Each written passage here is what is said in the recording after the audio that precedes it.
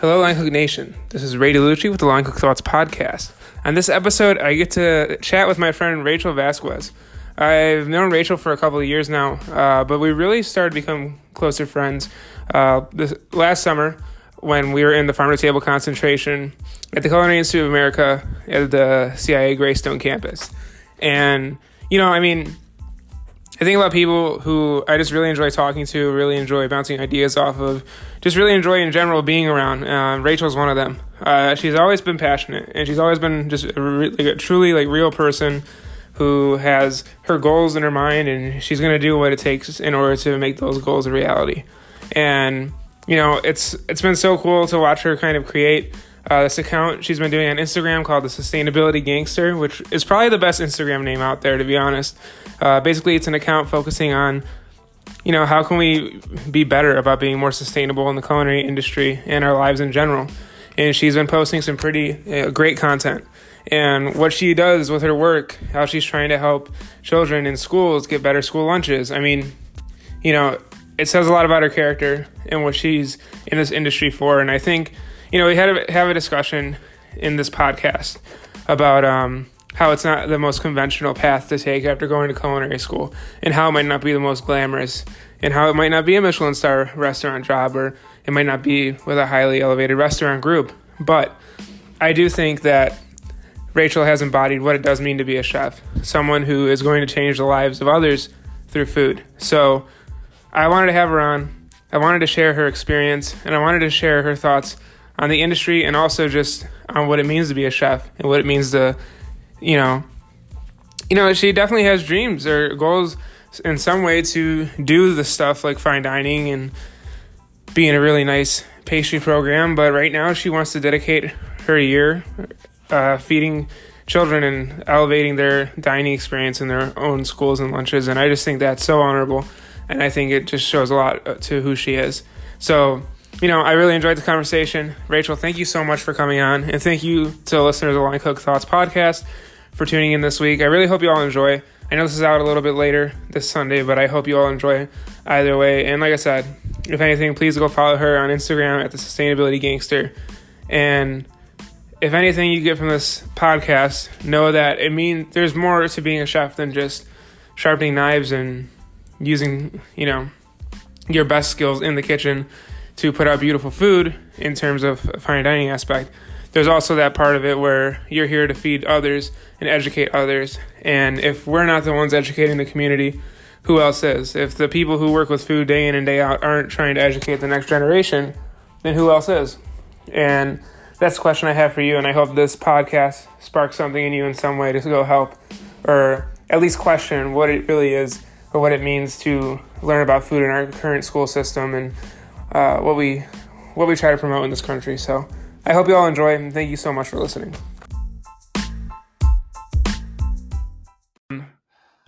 Hello, Rachel. Welcome to the podcast. Hello, Ray. How are you? I'm good. How are you? I'm good, thanks. Long time no talk. I know. Before we get into it, if you just want to introduce yourself to Line Cook Nation, tell us a little bit about what it is you do, where you're from. We'll get into that stuff first. This is making me nervous. Okay. Hello, Line Cook Nation. My name is Rachel Vasquez. I went to CIA with Ray, actually. Mm-hmm. I did the baking and pastry program, and then I stayed and did applied food studies with a concentration in farm to table, where I met Raymond. That's where we met? Yeah. And what is it you do now?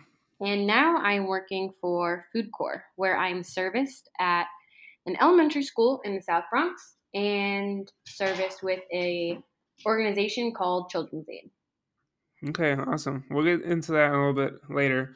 But first, I wanted to just, know where you're from, what food was like growing up for you. So why don't you let us know where you're from? Okay. Well, I'm from a small town in New Jersey called New Milford. It's right next to Paramus and Hackensack. I've been. Yep. Good times, man. Good times. I lived in New Jersey for 2 days. Good times. Okay. Anyway, so food for me growing up wasn't anything that it is now. It was kind of just what was easiest for my mom to make. My mom had 2 jobs, and then my dad worked in the Bronx as well, and he didn't get home late. So it was mostly my mom trying to make dinner really fast. When sometimes I'd have dinner at like 4:30, and everyone else was like, "What the?" Like all my friends were like, "4:30, you're having dinner? Like that's so weird." But for Yeah. me, it was just like totally normal, just because my mom had to go to work. Yeah, Um, I actually had dinner at 4:30 as well growing up for a different reason. My grandfather was an Italian person. I mean, more Italian than I am. I'm Italian and Polish, but oh, I think person, okay. well, he was just a really Italian dude, and he he would always want to eat at like 4:30, and Wow. so we'd always eat dinner at 4:30, and then I would be hungry later on, and Yeah, I'd always be so hungry after, like at 8. I'm like, oh, I'm hungry again. it's a terrible time to eat dinner because then you have to eat like a second meal. Yeah, exactly. It's not And I'm really pretty sure that's why I gained a lot of weight when I was a child. So, good. I feel that on a spiritual level. I used to wear like gaucho pants all the time, so. like, Um, um, okay. so when you think about these meals, what were some of the foods you were eating? Um, okay, so my family's Puerto Rican, so we'd have like some Puerto Rican food, like arroz con gandules, definitely butcher What was it? yams. So it's just rice with pigeon peas, Okay. and we'd have that. My dad would make baked chicken, which is literally just chicken with a shit ton of adobo on it, and then he'd put it in the oven, and then it'd be really dry, and you'd need like a lot of water. And my mom's favorite was making hamburger patties that were already like, what's the word, like pressed, and then Yeah. more adobo on that, and then a piece of iceberg lettuce in between, right, like white bread, so like the roof of your mouth would just have that white bread stuck to it. It was gross. Well, so you make it sound appetizing. Yeah. And I mean, so when did you start to realize you wanted to be into food? Um, that's a good question. Because I it doesn't seem like you. I mean, it seemed like I'm sure you had good meals, but it didn't seem like anything really jumped out at you at a young age. So I guess when did your yeah. interest start to happen? Um, let's see. For my birthday, I got an Easy Bake Oven, and that was like my favorite thing in the entire world. And then also, I kind of like live near the woods, but not really. So when we'd go outside to play, like me and my neighbors, I'd always want to make like mud pies and like a bunch of random like food, but really it wasn't food. It was just like me chopping wild onions. And I think that's where it like really started because I just had fun with my Easy Bake Oven. And then Hmm. grandma likes to cook a lot. My grandma's really good at cooking. And she's always the type of person that gives you way too much food. So you'd have like a plate of just rice, and then you have a plate of like chicken, and then like tostones, which are just plantains that are like Hmm. fried. And yeah, so she'd make a lot of food. And I really think my grandma inspired me the most. That's nice. And was she like? Did you cook with her? Did she teach you a lot, or was it more you just eating her food? Honestly, it was just more of me eating. Like, I really don't know like how I got to where I am, I guess. I have to Yeah. think about that. Hey, I mean, I'm the same way. I didn't know I wanted to be in the industry until I was in the 11th grade, junior year of high school. Um, Yeah, that was kind of yeah. like for me, like junior year of high school. It definitely was when I was like, I'm gonna go to culinary school. Did you go to a vocational school? No, I did not actually. Really? So you just decided that you were going to go to CIA? Yeah, that's exactly it. I was just like, I'm gonna go to culinary school because I like to bake, and I wanted to be a vet, but then I thought about having to put down animals, and I'm like, okay, never mind, I can't do that. And Yeah, no. that was just way too intense for me. Like I literally cry all the time when I see a homeless dog. So, um, yeah, I went to check CIA out, and then I went to see like Johnson and Wales, and I just really like CIA better. It's Okay. my personal opinion. Okay. And then also, when I first started at CIA, I had to get 6 months experience. I don't know about you. Did you have to do that? I had it already. Oh, okay. So I had to go get experience. So I was literally like a fetus in the culinary world. And then my mom met this lady whose husband went to CIA, And she was like, hey, my best friend is a chef and she needs people. So my mom's like, oh, my daughter wants to be a chef and she can come work for your friend. So it turns out her best friend owned a cafe in my town Okay. called Garden Cafe, and that was my first job. Nice. And what were you doing there? I was literally just kitchen help, and I'd help with like breakfast, and honestly, like I had no idea what it was like to be a chef, so it was her trying to literally teach me. Like she taught me how to like chop an onion, and she taught me how to make soups and how to do breakfast stuff like omelets and eggs and different types of way to do eggs, I guess, like poached eggs and fried eggs and over easy and all that jazz. And I do like sandwiches and salads, so it's pretty like low key. It wasn't a really big kitchen either. It was just me, her, and then sometimes there'd be other chefs there, but nobody was actually like trained to be a chef besides her. They kind of were just like they fell into that position because they needed a job, you know? Okay. Well, I mean, it definitely probably had some impact on you and got you ready for the CIA because, taking away the experience thing was very controversial for the school. But, there's nothing that can compare to actually working in the industry.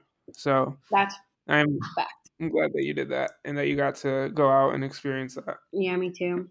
Definitely helped me to get ready for CIA, I think, and to realize that. What what are some restaurants you like to go to before you came to school? Before I went to school? Oh my god. Yeah, do you have any favorite restaurants? When I thought of restaurants before school, I would just literally go to like Bahama Breeze, and I thought that was the shit. I'm like, ooh. What is that? Bahama Breeze. It's kind of like Olive Garden, but it's like Caribbean style. Oh yeah, Olive Garden was definitely my favorite restaurant. Yeah, it's still kind of it. Yeah, that and Cheesecake Factory. That was also one of my favorites. I've only been to Cheesecake Factory once. Really? There's a nice one in Paramus by. Yeah. Yes. No, I've never actually got to venture over there.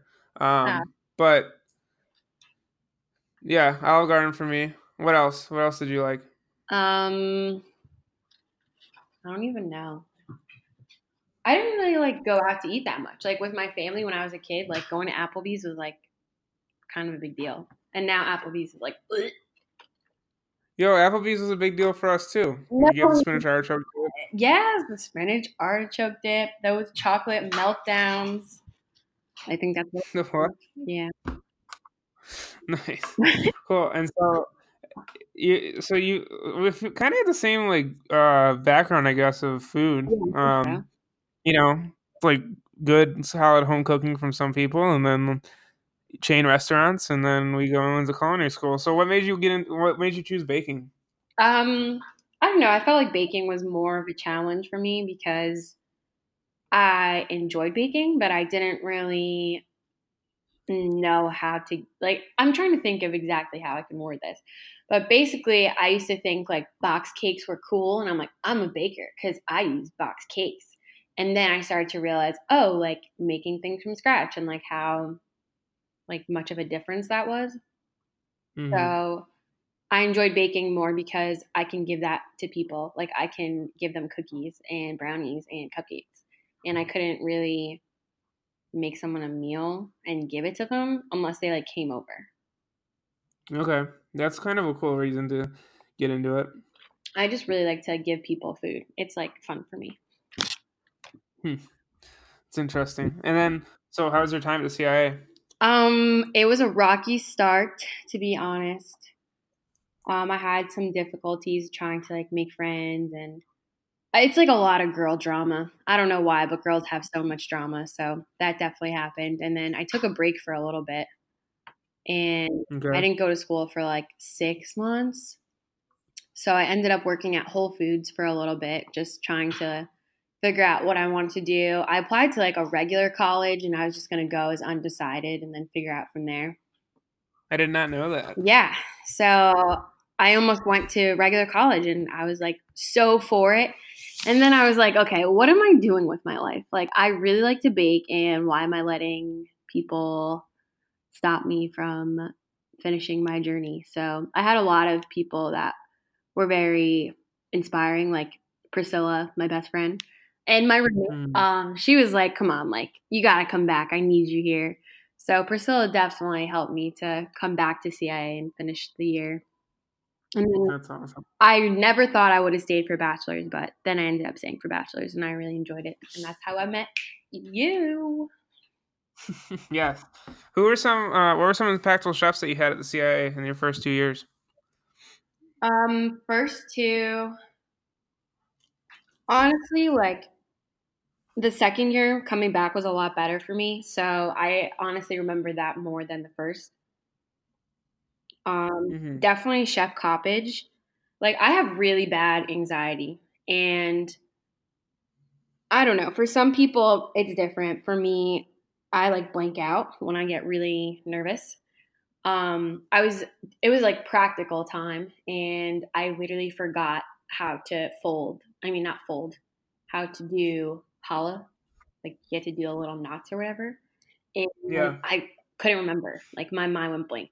And I called Priscilla in the pantry room, and I'm like, Priscilla, how do I do this? Like, I can't remember. I don't know why. Like, my hands are just not doing it. And then I literally failed the entire practical because I panicked because I couldn't do the challah. And then after that, I somehow made the mousse cake upside down. I don't even know how I did that. And then because I like failed those two things, I failed the entire thing. Like I did fine with truffles the next day, but I did so bad. And then I started crying because I was just so embarrassed. And I'm like, everyone probably thinks I'm so stupid. Like, how did I even build this upside down? So I'm crying. And then Chef Coppage sees me crying. So he runs over to me and he's just patting me on the back. And he's like trying to hide people from seeing me cry. Cause like, obviously there's windows. So people are just like walking by seeing me cry. So he's like trying to hide me from there. Then he gets me like paper towels to like dry my face up. And he's just like, it's okay. Like, it's fine. You can redo it. No big deal. And oh my God, sorry. My dog's trying to play with me. You're fine. So he was like I'm going to have to take that. Hold on.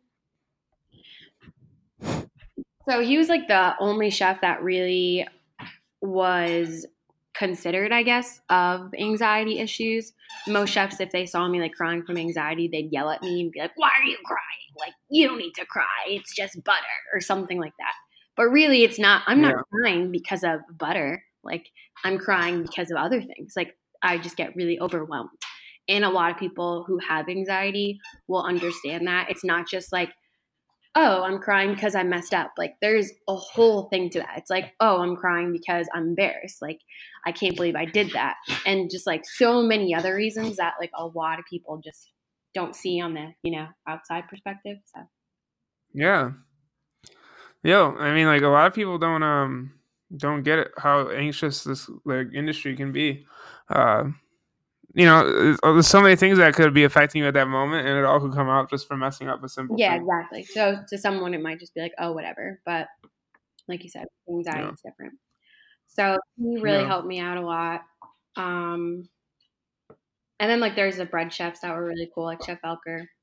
He was cool. I'm trying to think who else, honestly. I actually had, I think, really impactful like teachers and chefs in bachelor's because they really listened. Like Professor Castora, she's awesome, and I really appreciated her. And then there's Dr. J. He's really cool too, obviously. And I'm trying to think who else. I feel like I'm forgetting people, but I just can't think. I'm like drawing a blank. It's a lot of people. Chef Kaiser, definitely. Chef Kaiser, yeah. I was gonna say she was very impactful. Yeah. I think on all of us. So I mean, what was the decision to stay for bachelor's like? Like when did you just decide right as AOS was ending, or?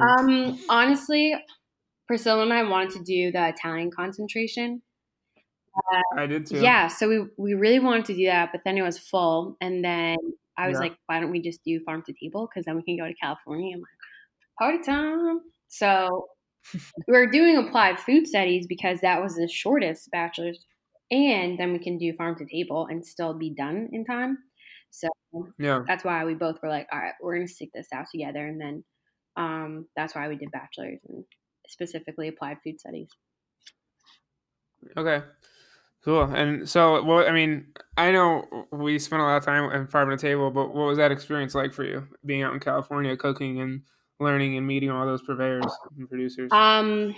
Honestly, it was just like super mind blowing for me because I don't know how to say it other than like my mind just opened up in a different way about thinking of food. I guess I just learned how to like appreciate food more. And I think what was really cool was that we had to like cook with what we had. And even though that was kind of hard to do that, it was definitely something that really makes you think about where your food comes from and how you get food and all the people behind the scenes that you don't really think about and all the hard work that they put into it. So Yeah. once you see it from that perspective, I just felt like I got like a better understanding of why we should appreciate every little detail that goes into food. Yeah. Yeah. I mean, for me, it was just so much like, maybe like this industry isn't always about fine dining. It's more like there's so many things that there's so many people you need to rely on to make what you want to happen as a chef. And it doesn't matter if you're a cafe or a three Michelin star restaurant. You rely so much on the people around you, and I think a lot of times we take a lot of farmers and producers for granted, and we don't know that like if they didn't do that, like it would be extremely difficult for us to even put a menu Yeah, of together. course. And I think that's just something you don't really think about until you get there. And also, even like seeing cows, for example, and I guess I know it kind of like sounds bad, but like seeing like the behind the scenes of like the industry of like meat production, Hmm. um, that was super impactful too because it's just making me more cautious and like aware of what's going on. I don't think it's bad. Like, I mean that's the reality of it. That's how we get our meat. I mean, and that was a pretty, you know, in terms of like just being a good facility, it was like good, Yeah. but like that's how it is when you need to feed a lot of people. Yeah. I had that, we were at that one farm with all the broccoli raw, and I was like, a lot of people would think this is like too much, and maybe it is too much, but at the end of the day, these these people are here to feed others across the country and to support chefs, and like it's also hard to like kind of paint them as the enemy when you kind of see them firsthand, just trying to make a living and feed the country. Honestly, because then also like they're trying to make money and they're trying to feed their own family.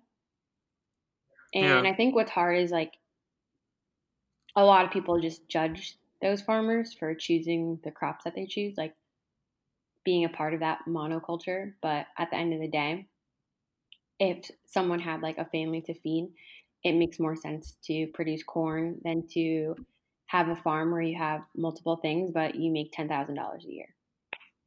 You can't be yeah. upset about that. Me too. No, So you yeah, can't. it's definitely you can't get mad at them. It's just like the whole thing needs to be changed. That way, everyone is benefited. Okay. So, that's kind of your origin story. I want to get into what you do now, or the work you do, or I guess the issues you're trying to work on, and that's school food. So tell me what got you passionate about getting into helping, I guess, repair the system we have in place for school food lunches. Um, okay, that's a good question. No one's asked me that before. So when I was in applied food studies, I heard about Food Corps, and I didn't really know what it was, but I always wanted to work for a non for profit. Like my sister used to go to like do Habitat for Humanity in other countries, and that really inspired me to like want to help other people. And then I heard about Food Corps at school. Then I looked more into it, and then I realized what exactly it entailed. So basically, right now, it's like hands-on lessons with kids. So that would be if you have a garden, then you do gardening classes with the kids. You can take the produce that you have from your garden and do taste tests. That's what I do sometimes. Um, Cooking classes. Basically, like me personally, like everyone has a different experience in Food Corps, but me personally, I push into classrooms and I do different lessons. So, for example, third grades learning about the community, and they're starting with their own community and then branching out to like China and Peru, for example. So I went in and I taught them like an applesauce recipe and how important it is to like use different apples, because in the aspect of the community, it's like everybody is different in a community, just like there's different apples, and then we all come together. So it's just making kids like really aware of where their food comes from too. So kind of like what we did with farm to table, but just like a lot more basic. And we're serving Okay. communities that are normally aren't served, like underprivileged communities.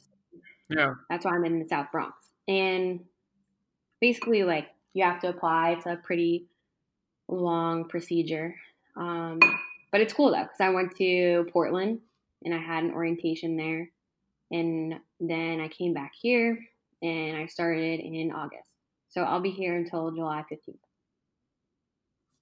Nice. And Awesome. And I mean, it's cool. It's honorable to see you, like, where most people are getting out of culinary school and going to, like, either fine dining or whatever. You're very passionate about the subject and you're going after that. And it might not be the conventional path that everyone's taking, but I do think it's cool that you decided to do something a little bit different and you're helping people out. But I think you're going to look back at this time and more than most, you're going to have immense pride in what you're doing. And I do want to get into like the school lunch, I guess, issues, because that's something I never really touched on this podcast. But, school lunches in my school were terrible. And I mean, I don't know what your experience was like.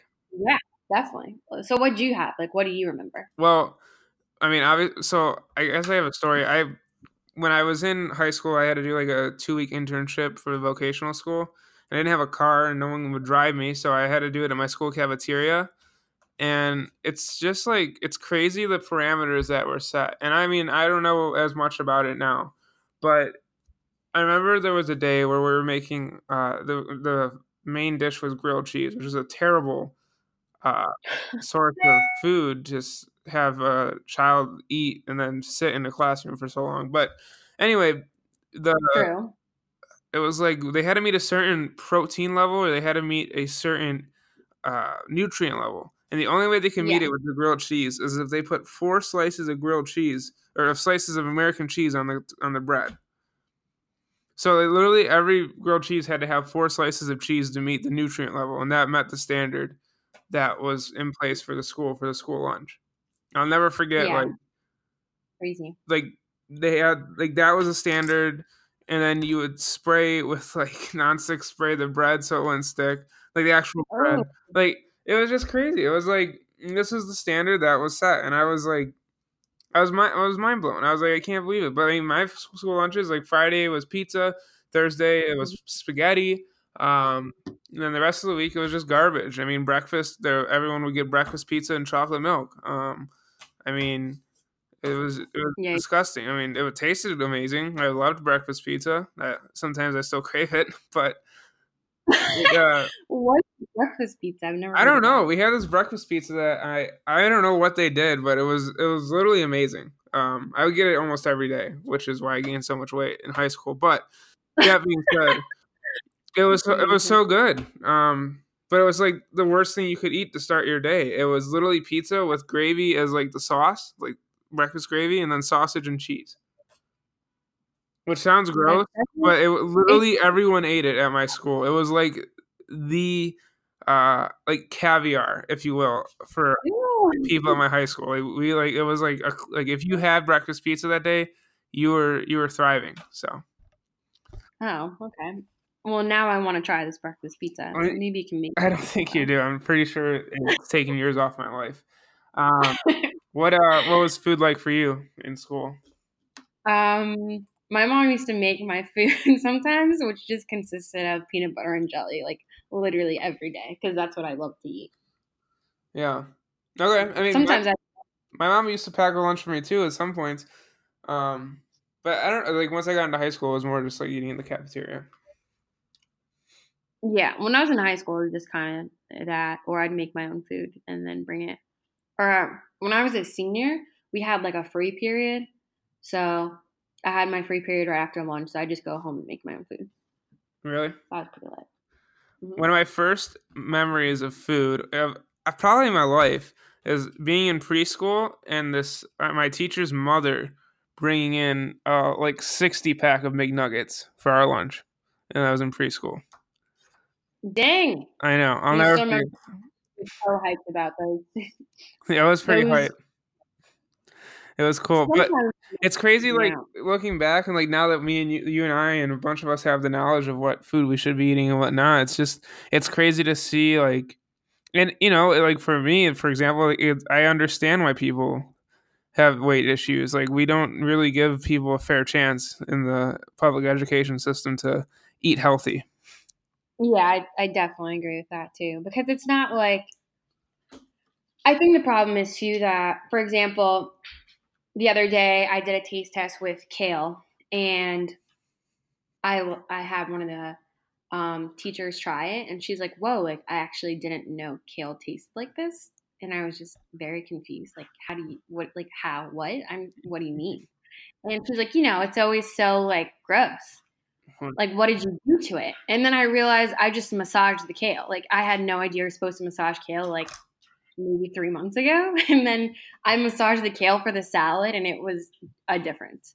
So I feel like knowing ingredients and like knowing how to make things taste better, I guess. I don't really know if that makes sense, but that definitely helps to make things that you wouldn't normally eat taste better. So like cauliflower or like Brussels sprouts, that like scares kids. But if you're like, oh, I roasted some Brussels sprouts and then I put some garlic on it and cheese, then they'll be like, whoa, like Brussels sprouts, I'll eat those. But if you're just gonna boil Brussels sprouts and then put salt and pepper, like no one wants to eat that. No. No one wants to eat stinky Brussels sprouts if it's just salt and pepper and they're boiled.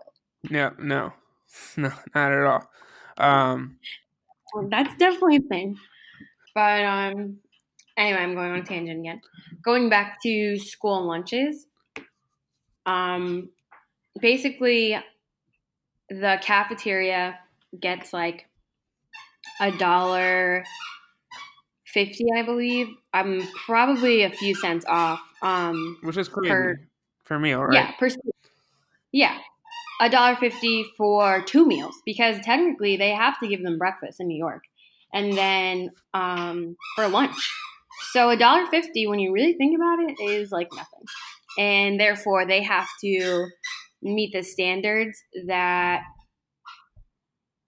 I don't even know what it's called. I'm really bad at this because I do know some about this, but I'm not like in the kitchen directly. So Yeah. No, but it's like but the system that they have in place for school lunches.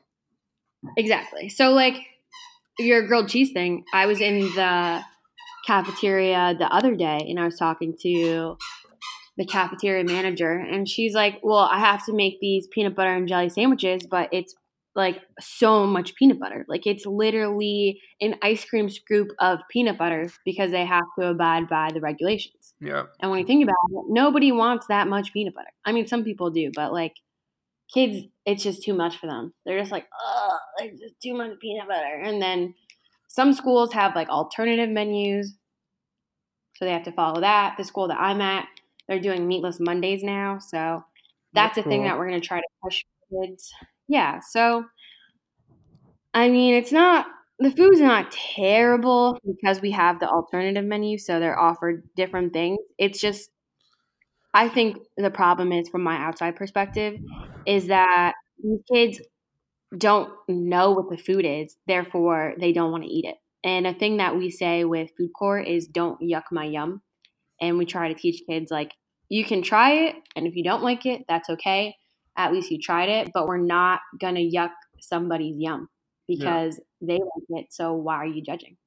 Yeah. And that definitely helps out because some kids, as soon as someone's like, "Ugh, this tastes bad," then they're like, "Yeah, it tastes disgusting," but really they just asked for another piece when the other person that said it tasted bad isn't looking because they want to be cool Yeah. and they don't eat something that someone thinks is gross. No. And it's sad to see the general lack of knowledge of food in school. I mean, I don't know. I just feel like we Yeah, just scrape by. and also the community that I'm servicing at, that's the word, served at, serving at, they don't have Whole Foods. They don't have Trader Joe's. They have Stop and Shop and then bodegas. So Yeah. there's not a lot of options for produce.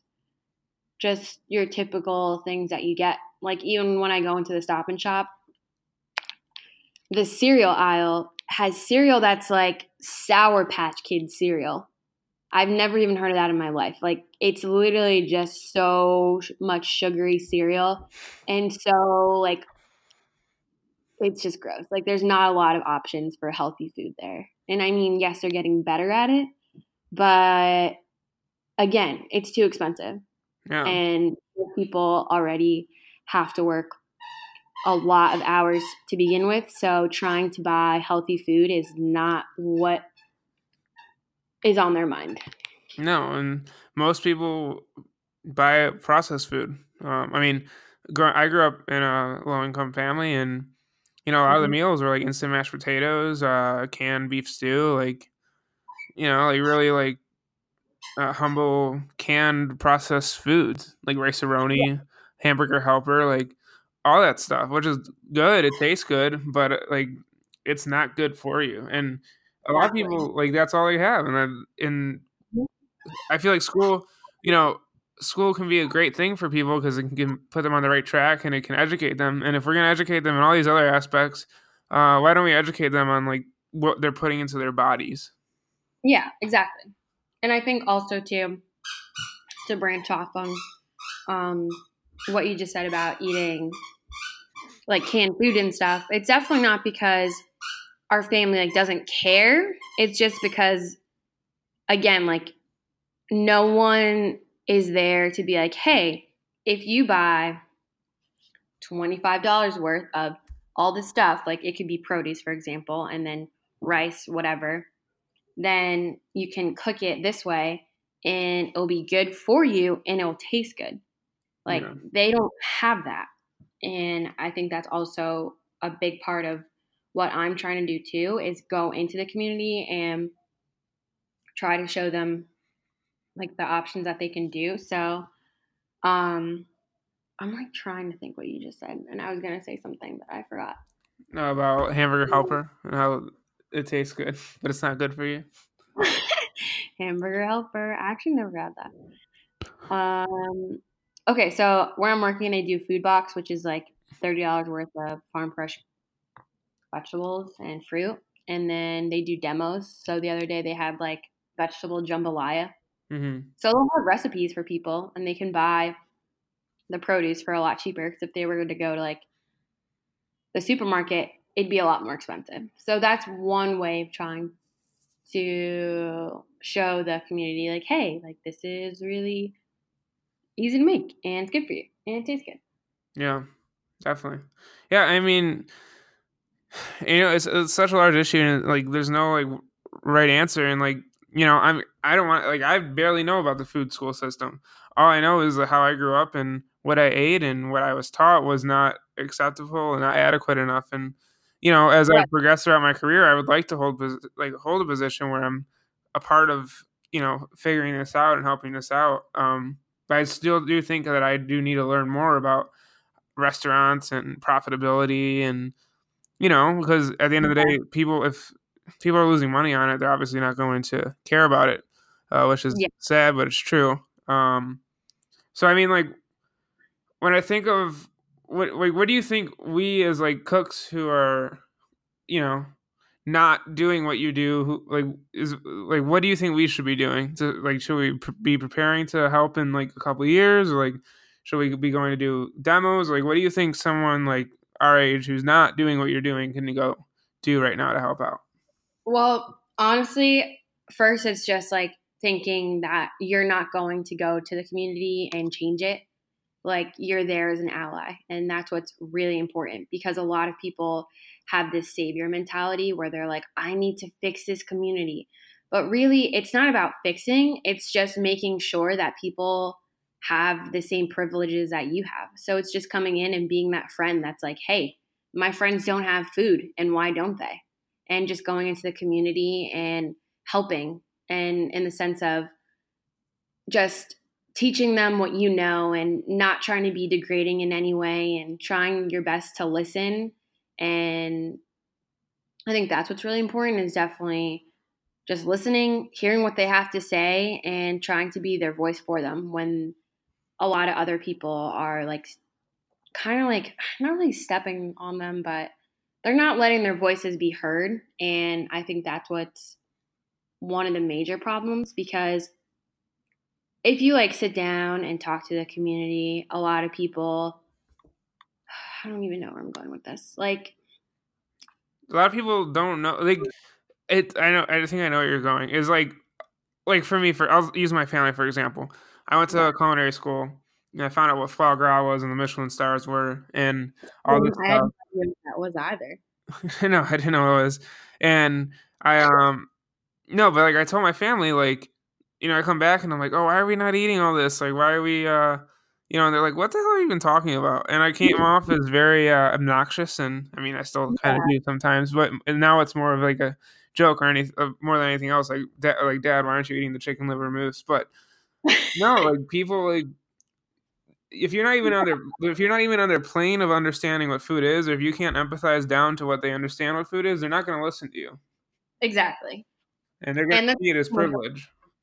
yeah. So again, like the food core saying is healthy food is a right, not a privilege. So I really enjoyed that quote because it's right. And like you said, when I went home and I'm like, hey, I want to go to a Michelin star restaurant for my birthday, my mom's like, I have no idea what you're talking about. And I'm like, 3 stars, Michelin, 4-star restaurant. My mom's like, yeah, no, I don't know what you're talking about. And even like with my family, like last summer I went to the farmer's market and I bought them water buffalo mozzarella and heirloom tomatoes, made this like balsamic vinaigrette glaze thing. My mom's like, they're not going to eat that. Just because she just assumed that they wouldn't because they're not going to like it. It's too foo-foo. I don't know. Yeah, For my mom, that's too foo-foo. yeah, And obviously just making sure that you're not walking into the community and being like, you're doing this wrong and you're not eating healthy. No, it's not that at all. They're trying their best and they just don't have a lot of options. yeah. I So, mean, and it's very hard to, when you have when you're on food stamps or when you're struggling financially to make the ends meet, it's very hard to put organic kale as like your top priority. exactly. Or even just making dinner in general, because some parents have more than one job. Or sometimes it's like the grandma that's cooking. And in that case, like we both had, it's just more of like convenience rather than like indulging in food. Yeah, I mean, like I don't. We really only went to one. Like when I think like we went to a lot of nice restaurants, like not like night like good restaurants. Like we went to like solid restaurants when I was like growing up, but we only ever went to one really like fine dining place. As I remember growing up, and we never really like went out a lot to anything other than chain restaurants. And Um, but like until I was like 16, I thought Olive Garden was the highest level of fine dining you could eat. yeah, like so did I. I thought it was. I had no idea what Michelin star like restaurants were or anything like that. Yeah, And and also, like, what's up? I was just gonna like say that my family came from the Bronx and then they moved to New Jersey just to get out of here to give like us better options in their opinion, because they felt that us going to school here would, I don't know, I guess help us to grow, and they were worried that we wouldn't, I guess, essentially, Yeah, because I see it like every day. And like, I don't even know. Some people have been living in the Bronx like their entire lives. And it's like fascinating to them that my family moved to New Jersey. Like, it's weird. yeah, In Jersey, it's like weird that my family is from the Bronx, because everyone in Jersey has always lived in Jersey. So we always were a different family, I guess. Not in a bad way. It was just like we were that family that was just not sticking to the norms of what everyone else was kind of doing. yeah, definitely. I mean, Yeah, I mean, props to you and props to me. Like to leave and go away and go live in like California was like wild for people I knew back home. Like Yeah. to be in Chicago now and like being Houston, like everyone's like, what? Like that's like to them it's like crazy, but it's like no, it's just like there's more out there, and I think Yeah. there's such a big disconnect. I especially think there's such a big disconnect from cooks in our industry or see like culinary school graduates or cooks who are in fine dining because they get to fine dining and then they're like, not that they don't like a lot of people I know like in the industry of fine dining or elevated cuisine like the simple things, but they almost see it as like a level in which they like cooked and then they can never go back to it. But the reality is that most people in our world eat on that level. And so I feel like a lot of people Yeah. are going to be, I don't want to say unsuccessful, but I feel like it's going to be hard for a lot of people to connect with a larger group if they don't understand that, even in fine dining, like the best chefs in the world find ways to make you feel like it's home cooking or like it's something relatable. Or Right. they try to make something so extremely out of the ordinary that it's like a discovery of like a new type of cuisine. Either way, like you have to have an understanding of what most people eat. And I feel like a lot of us don't have that because we go to the school and I loved it, but we get a sense of what food could be. And we love that, what food could be. But the reality is most people don't even know that's what food could be. And we just are on different planes of thinking than them. And I think that is harmful when we're trying to have conversations with people who are struggling. Yeah, I definitely agree with that. So, in terms of like what can someone who's working in fine dining want to do, I think like doing demos definitely helps. Just literally going to the community, talking to people, and then honestly, just like volunteering your time and I don't know, I guess just like showing them what you learned and like sharing that with people. Just sharing what you love to do to anyone means a lot. Like if someone were to come up to me and share to me that they love gardening, then I would love that because that's something that they're really passionate about and then they can give me like tips on it and I appreciate that. And I know a lot of people do. Yeah. Yeah. So I I'd say, mean, I agree. um, what was I going to say? Also, some kids, when they come to school, that's like the only food they have. Yeah. So why'd your voice get so deep? I don't know. It was weird. I don't know why I said yep that low. It was like a different octave. Um, no, but you're right. Like, and then the issue with that is okay. So the only meal for the only solid meal they get for their entire day is something that's like garbage. So then they're not gonna have any connection to food at all. Okay, like food sucks. Like that's gonna be in their mind. And Yeah, for a exactly. long time, that's kind of how like I love food, but I never had this feeling of like wow, it could be so much more. Yeah, And exactly. it took me going to the best culinary school in the world to realize that. And most people don't do that. So I don't know. It's just like, and then like I don't know. I see what people are like. Like I see friends from back home or people I know from back home on Facebook or social media, and they're like this food that doesn't look that great. They're like sharing. It's like, oh my god, this looks so good, or like this is like the best. And I know it's like terrible for them, and but they have no frame of reference of what food could be. And so I Yeah. think it's just more about sharing that in a way that isn't obnoxious. Yes, exactly. I agree with that too. And that's why I didn't like. That's for me. Like that's why I didn't want to continue on with Michelin is because and maybe later on I will want to. I don't know, but like in some capacity, but like I just feel like the general population of people enjoy food that's accessible, and I feel like when you have to pay $200 for a meal, it's not that accessible, and it's like why I'm into things like ramen because it's cheap, but there's a lot of technique and skill involved, or pasta, and so I don't know. I don't know if you have the same feeling towards it, but I've kind of Yeah. lost my wonderment for like I love eating at Michelin restaurants and I love the creativity, but in terms of like that being my goal in my career, it's just not something I really want to focus on anymore. I mean, I kind of get it. I've never actually worked at a Michelin star restaurant. I've worked at an exclusive country club, Hmm. but to me, not that I don't want to do that. I think the problem, not really problem, but like lack of better words, is just like it's kind of glorified to be that celebrity chef that works in a Michelin star restaurant, and most people want to strive to be that chef that's like really cool and has an awesome restaurant, and no one's thinking like, hey, I should go to an underserved community and I can be a really cool chef, because that's not what you think of. You're just like, oh, they're just working in that community and that's it. No. Like, I think it's more of trying to be like Thomas Keller or like Dan Barber. Like, those are all really good chefs and they're really cool. But then, like, all the other people that are really trying to, I don't know, I guess bring more attention to communities that really needed help. Like, for example, Karen Washington.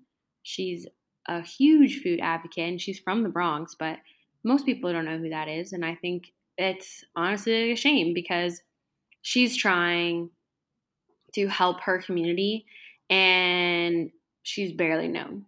Or like Brigade, and like how Dan Juicy?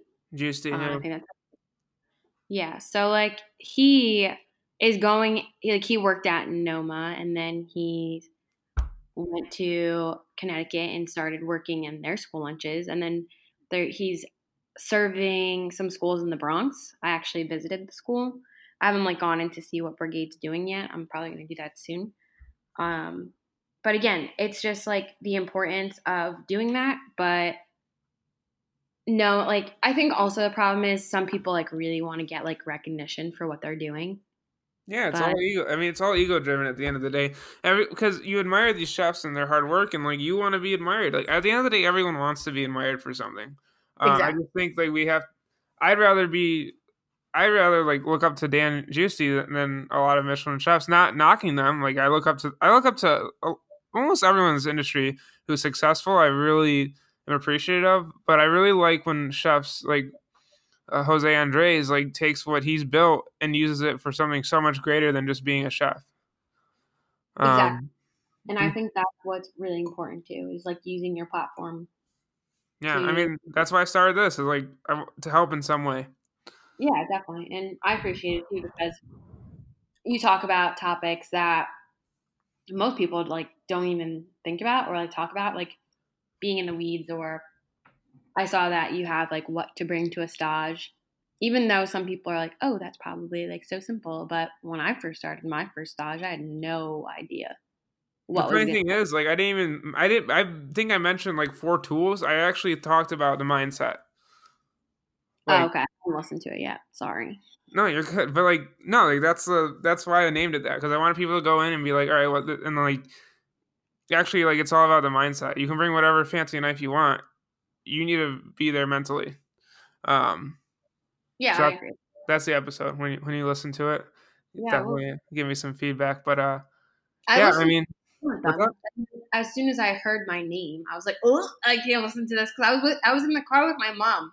I was like, "Mom, listen to my friend Ray. He has his own podcast," and I just so happened to pick that one. And I'm like, "Oh no, he's going to talk about me." And I hear my friend Rachel. I was like, "Oh." Well, now you have your own episode, so you can share it with everyone. Yeah. Well, we've been talking about this for the last half hour. I think. I think at the end of the day, I'm proud to see what you're doing, and I think it's very honorable. And if you have any, like you said, like if you have that person who's doing this in the Bronx, maybe they'll be on the podcast. Like, my hope is to help spread this message and help spread what you're working on, because I think it's such a good cause, and I think more awareness in the industry will only benefit us as a society. So, yeah, definitely. And if anyone wants to come talk, I would appreciate that. I'm trying to get more people from outside the community to come in and talk, as well as people from inside the community to talk about like what they do, because I think that's like inspiring. Because I can only say so much, but I think for kids it's cooler to be like, whoa, like this chef is coming in and they're from somewhere in the Bronx too, and they're doing this, and I don't know, I think it's pretty inspiring. Well, I mean, I think now is a good time as any. The last topic of the podcast I wanted to get into is your new social media campaign, the Sustainability Gangster Instagram page. and kind of how you've been building that. Want to talk to me about, what the thought process was behind making the page, how you came up with the Sustainability Gangster name? It might be the best name on Instagram. What were the thoughts on it? Okay. So at first when I started, I kind of just wanted to bring basically what I do to like Instagram and like share that with people, because I was sharing it on my main page, but I felt like it was annoying, I guess, like always like showing that stuff. So I thought maybe if I put it on a different page and actually like get followers and people that are actually interested in gardening and whatnot, that would be more beneficial to them. And on my page, I just try to like do suggestions or like try to help people that are like gardening and tips that I wish I knew or that I do know, and trying to share that. Because, for example, the other day I was like watering one of the garden beds, and I thought I was watering it for a long time. And the gardener was like, look at this, and then used a shovel, and barely any of the water like went down. So I'm like, oh my God, like I wish I knew that. So luckily I didn't know that. So I recorded it, and then I put that on my page. And then that's just to like show like, hey, like, gotta keep watering, just stuff like that. And I mean, a lot of people think gardening is really scary. And honestly, it's one of my favorite things to do, because not only is it super relaxing, but it's super rewarding, because one day you'll have literally just a sprout, and then the next week it's like a giant turnip. So I'm probably going to post that today, because we had some really nice turnips and radishes. Nice. I don't know, and I guess I try to like put different recipes too. Like I had some vegan recipes just because why not? And how did I get the name? Well, this one lady was saying how in the Bronx that she was like a sustainability gangster, and I'm like, whoa, I really like that.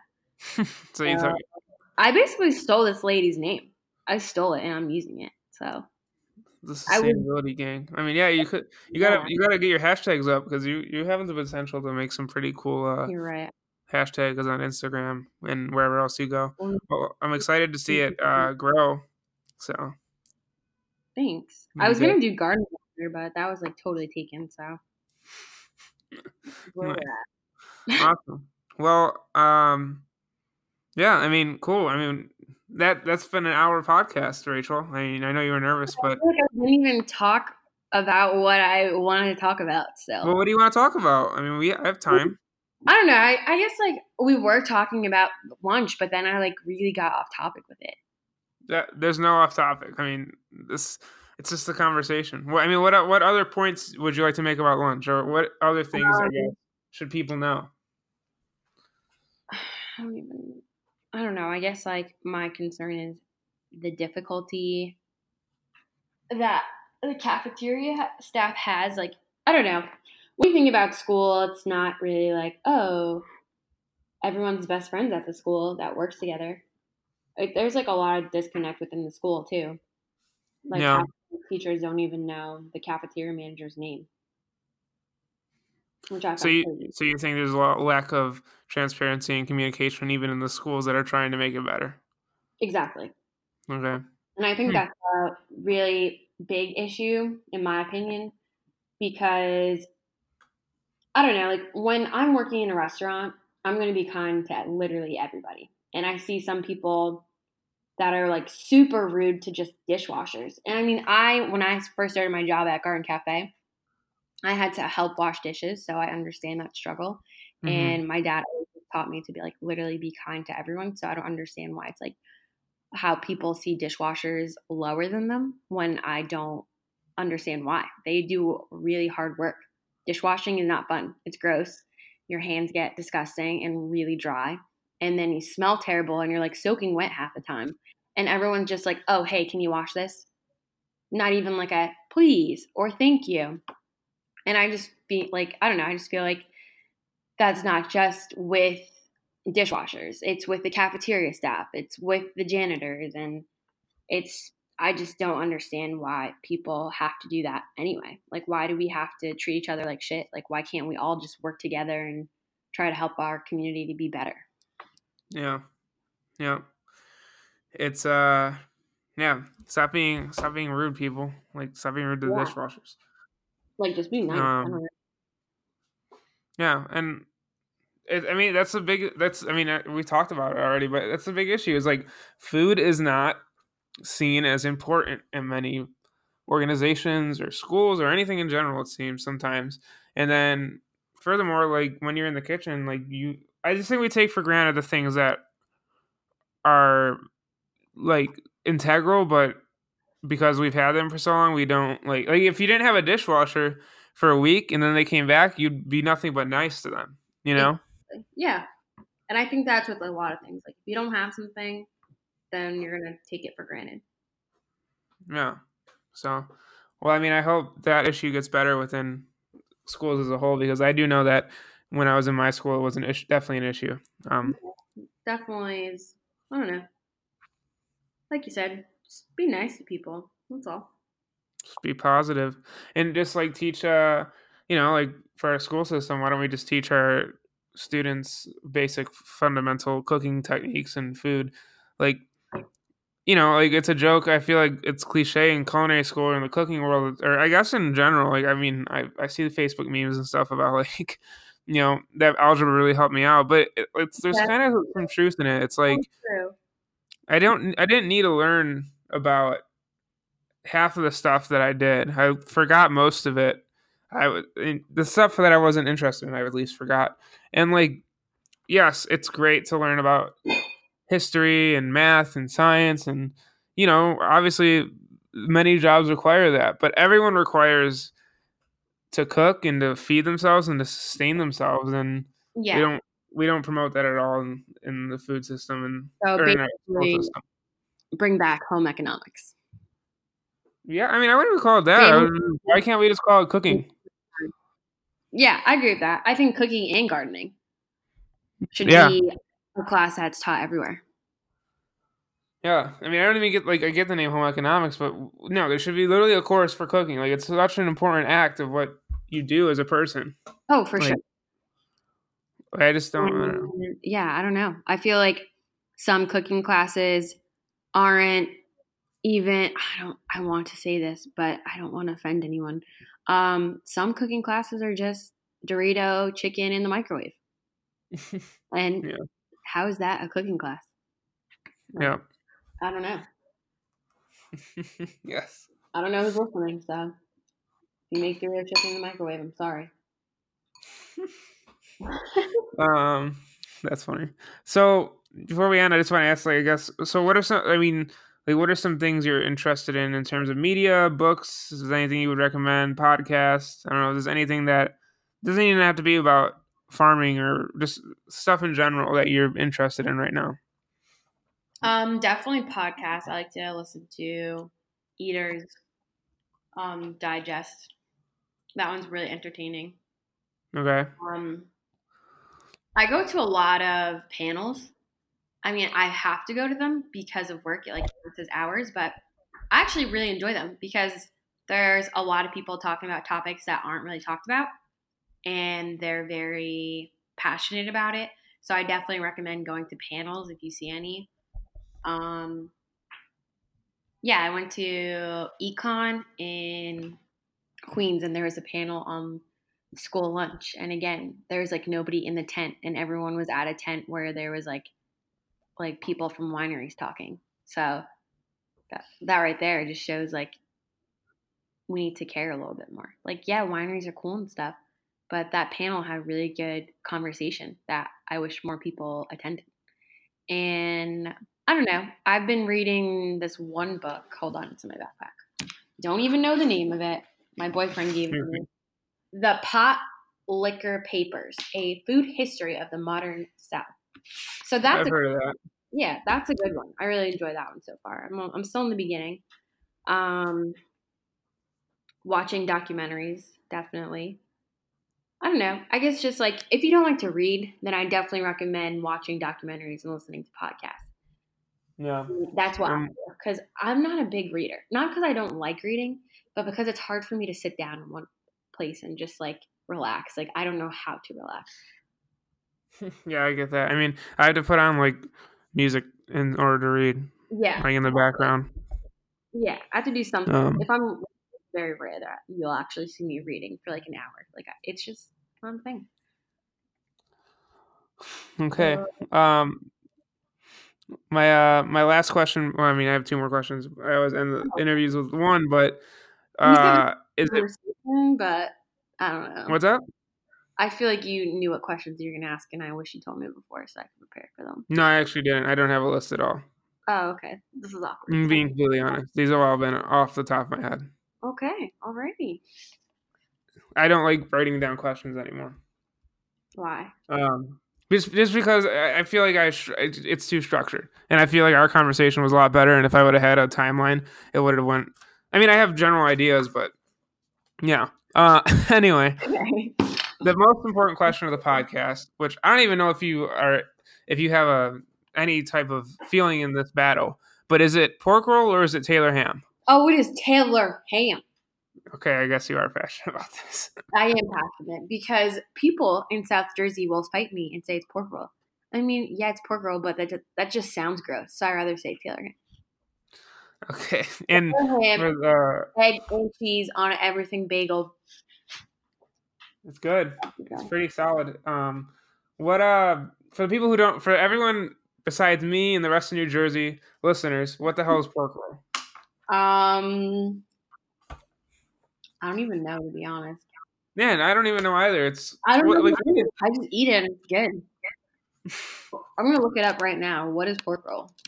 It's my closest. I would say it's like a breakfast bologna. Like, yeah, but that just doesn't sound good. Like it's just ham, I guess. I know. Technically, Taylor ham, pork roll. I'm pretty sure that it's like the whole pig ground into a paste and then formed into a roll. Yeah, like, that's probably what it is.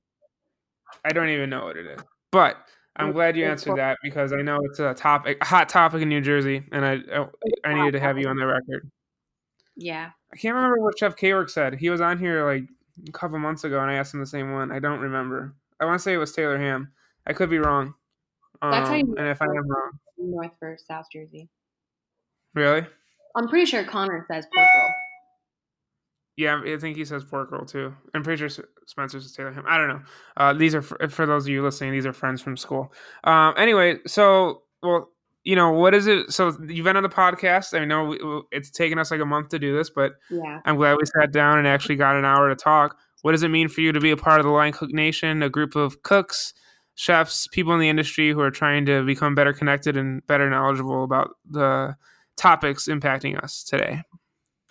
What does it mean for me?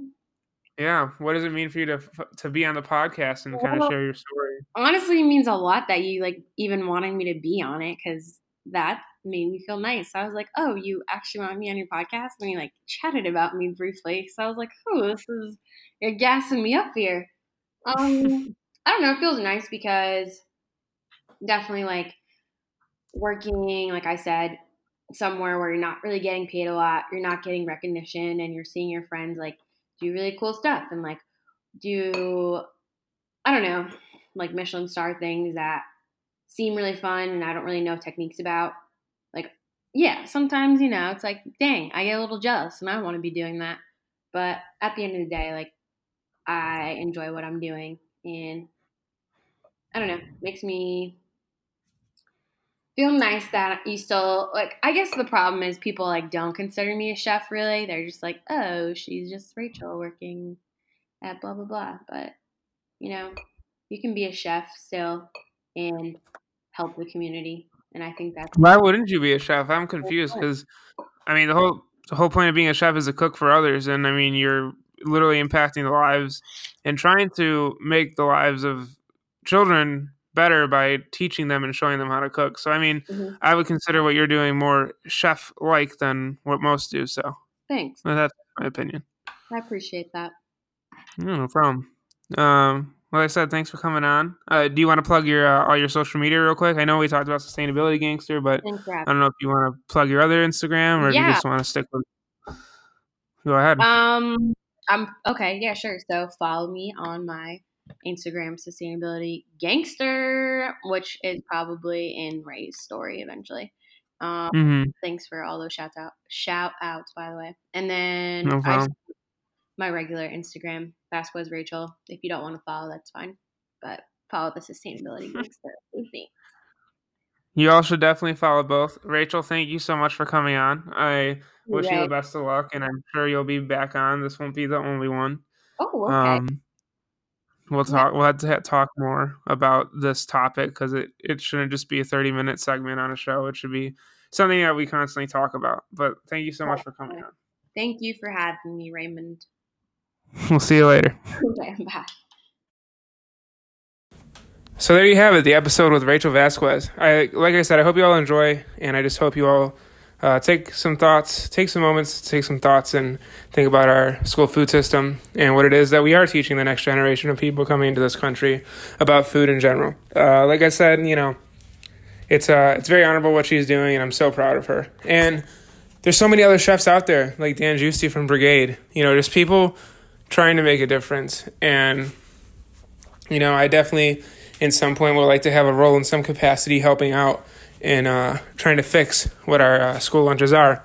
And I hope you all have that aspiration at some point. And, I just think we all need to come together and just be there for others who don't even know what good food might be. So, like I said, thank you all so much, and I will see you on the next Line Cook Thoughts podcast.